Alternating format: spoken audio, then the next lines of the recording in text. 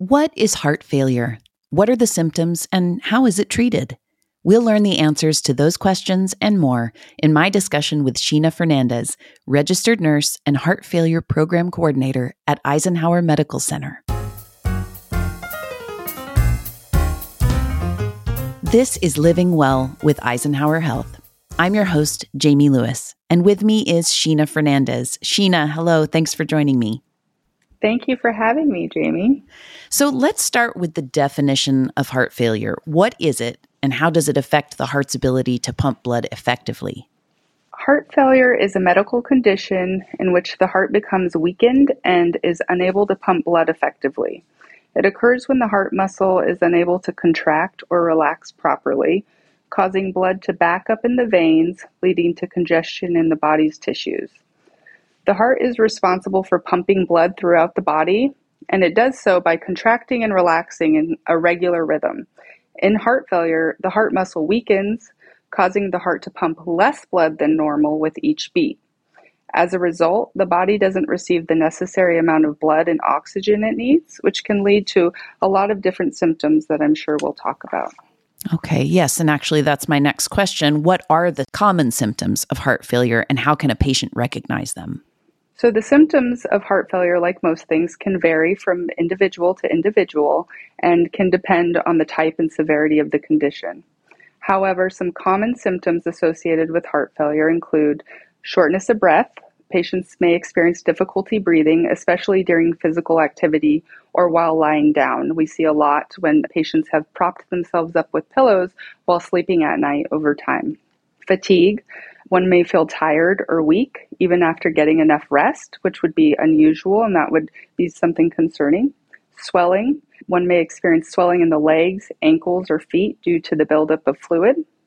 And then sometimes people get a rapid or irregular heartbeat. They experience a fast or irregular heartbeat, which can cause palpitations or a feeling of fluttering in the chest. Some individuals also experience a cough that may be a persistent cough that can be accompanied by pink or white phlegm, which would be indicative of possible heart failure.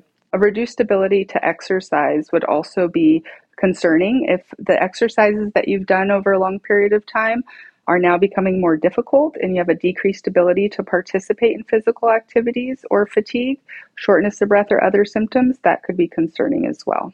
All right. On the clinical side, how do you diagnose heart failure, and what sorts of tests might you use in that diagnostic process?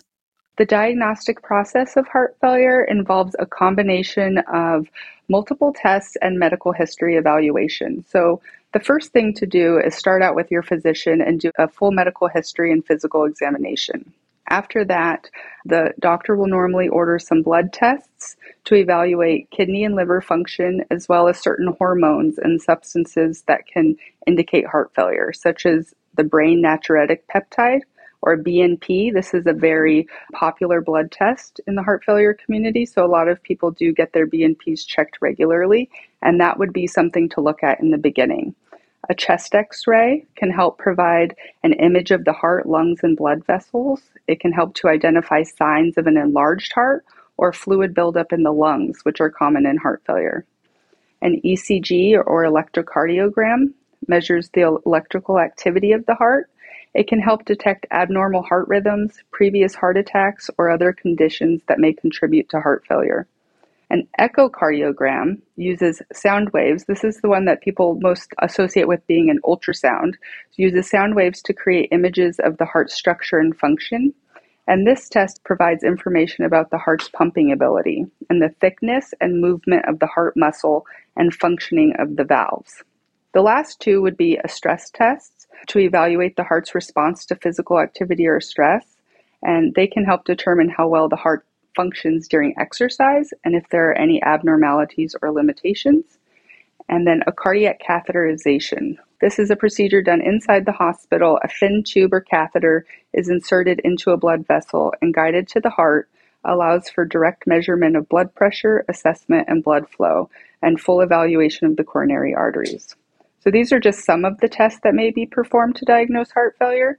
The specific tests recommended will depend on the individual person's symptoms, medical history, and their healthcare provider's clinical judgment. Well, when we talk about heart failure, are there several different types or just one type? And if there are several types, how do they differ in terms of symptoms and treatment? So there are two main types of heart failure: systolic heart failure and diastolic heart failure.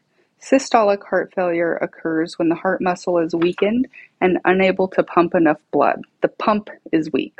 Whereas diastolic heart failure, which would be the other one, occurs when the heart muscle is stiff and does not relax properly, making it difficult to fill with enough blood. So they're kind of opposite each other, and sometimes we do see both of them together as well. For patients like me, how can I manage symptoms of heart failure through lifestyle modifications like diet and exercise? Do those help? Yes, they absolutely do, and they're crucial. So maintaining a heart-healthy diet by limiting sodium intake and really keeping track of how much fluid you're having per day, and your physician will guide you on how much fluid is appropriate for you. Regular exercise, avoiding smoking and excessive alcohol consumption, engaging in activities that are important to the individual, and maintaining social connections can also really improve quality of life. Aside from lifestyle, which you just suggested, different ways to maintain a heart-healthy lifestyle, what role do medications play in the treatment of heart failure? How can patients ensure that they're taking them correctly? Medications play a crucial role in the treatment of heart failure. They are prescribed to manage symptoms, improve heart function, reduce the risk of complications, and enhance the patient's overall quality of life. Some common medications that we use to treat heart failure include angiotensin converting enzyme inhibitors, which are ACE inhibitors. And these angiotensin receptor blockers, along with ARBs, angiotensin receptor blockers, these medications both help relax blood vessels, lower blood pressure, and reduce the workload on the heart. So they're kind of helping by reducing that workload on the heart, allows the heart to pump a little bit more effectively for those patients. Beta blockers help to slow the heart rate and reduce blood pressure and improve the heart's pumping ability. Diuretics are very, very common. They help reduce excess fluid from the body. As we talked about, you can experience some swelling, which is very uncomfortable and contribute to things like fatigue and shortness of breath. And diuretics help to reduce that swelling, relieving symptoms, and making patients feel overall better. We have an extensive array of medications that we use for heart failure, and it's very individualized depending on the patient and their specific heart function. Well, I think a lot of us picture heart failure as a Hollywood version of a heart attack, something that's very dramatic and all at once. And so I'm wondering, what do people sometimes get wrong about heart failure? What do people sometimes get wrong about heart failure? And what are the common misconceptions? How can patients and their families overcome those misconceptions? Some common misconceptions about heart failure include that it's a normal part of aging or that it cannot be treated. And it's not a normal part of aging, and it can be treated, and we can greatly increase patients' quality of life. With proper management, patients can live full and active lives with heart failure. However, it does require that you have a very close relationship with your physician and also take those initiatives to lead a heart-healthy lifestyle. And if you're willing to do those things, you can live a long and full life with heart failure. What are some of the potential complications of heart failure? How can patients minimize their risk of developing them? Complications of heart failure can include fluid buildup in the lungs, extremities, or other organs, irregular heart rhythms, and blood clots.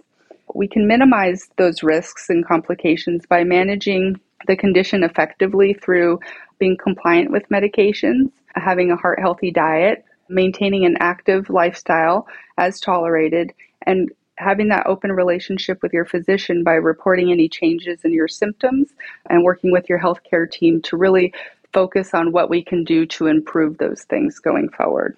So we all know the importance of community and extended education, learning more and more about these conditions. So I'm wondering what resources are available to patients with heart failure, like support groups or educational materials.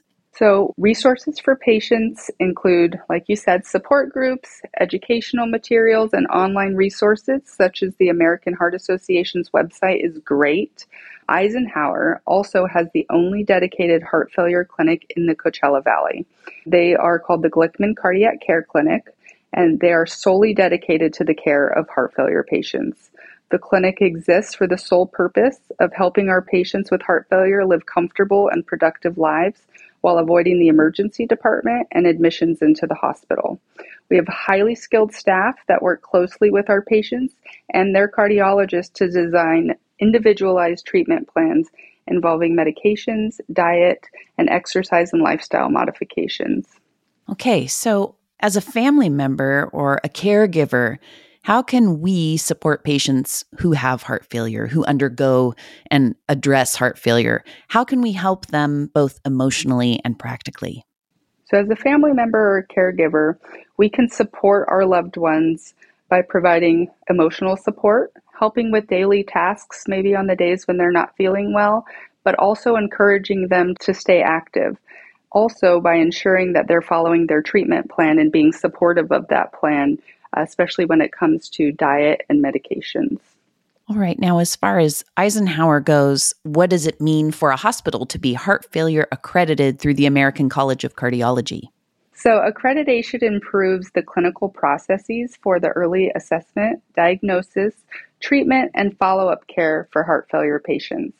Eisenhower has proven proficiency in caring for their heart failure patients and providing valuable resources within the community to help manage the disease.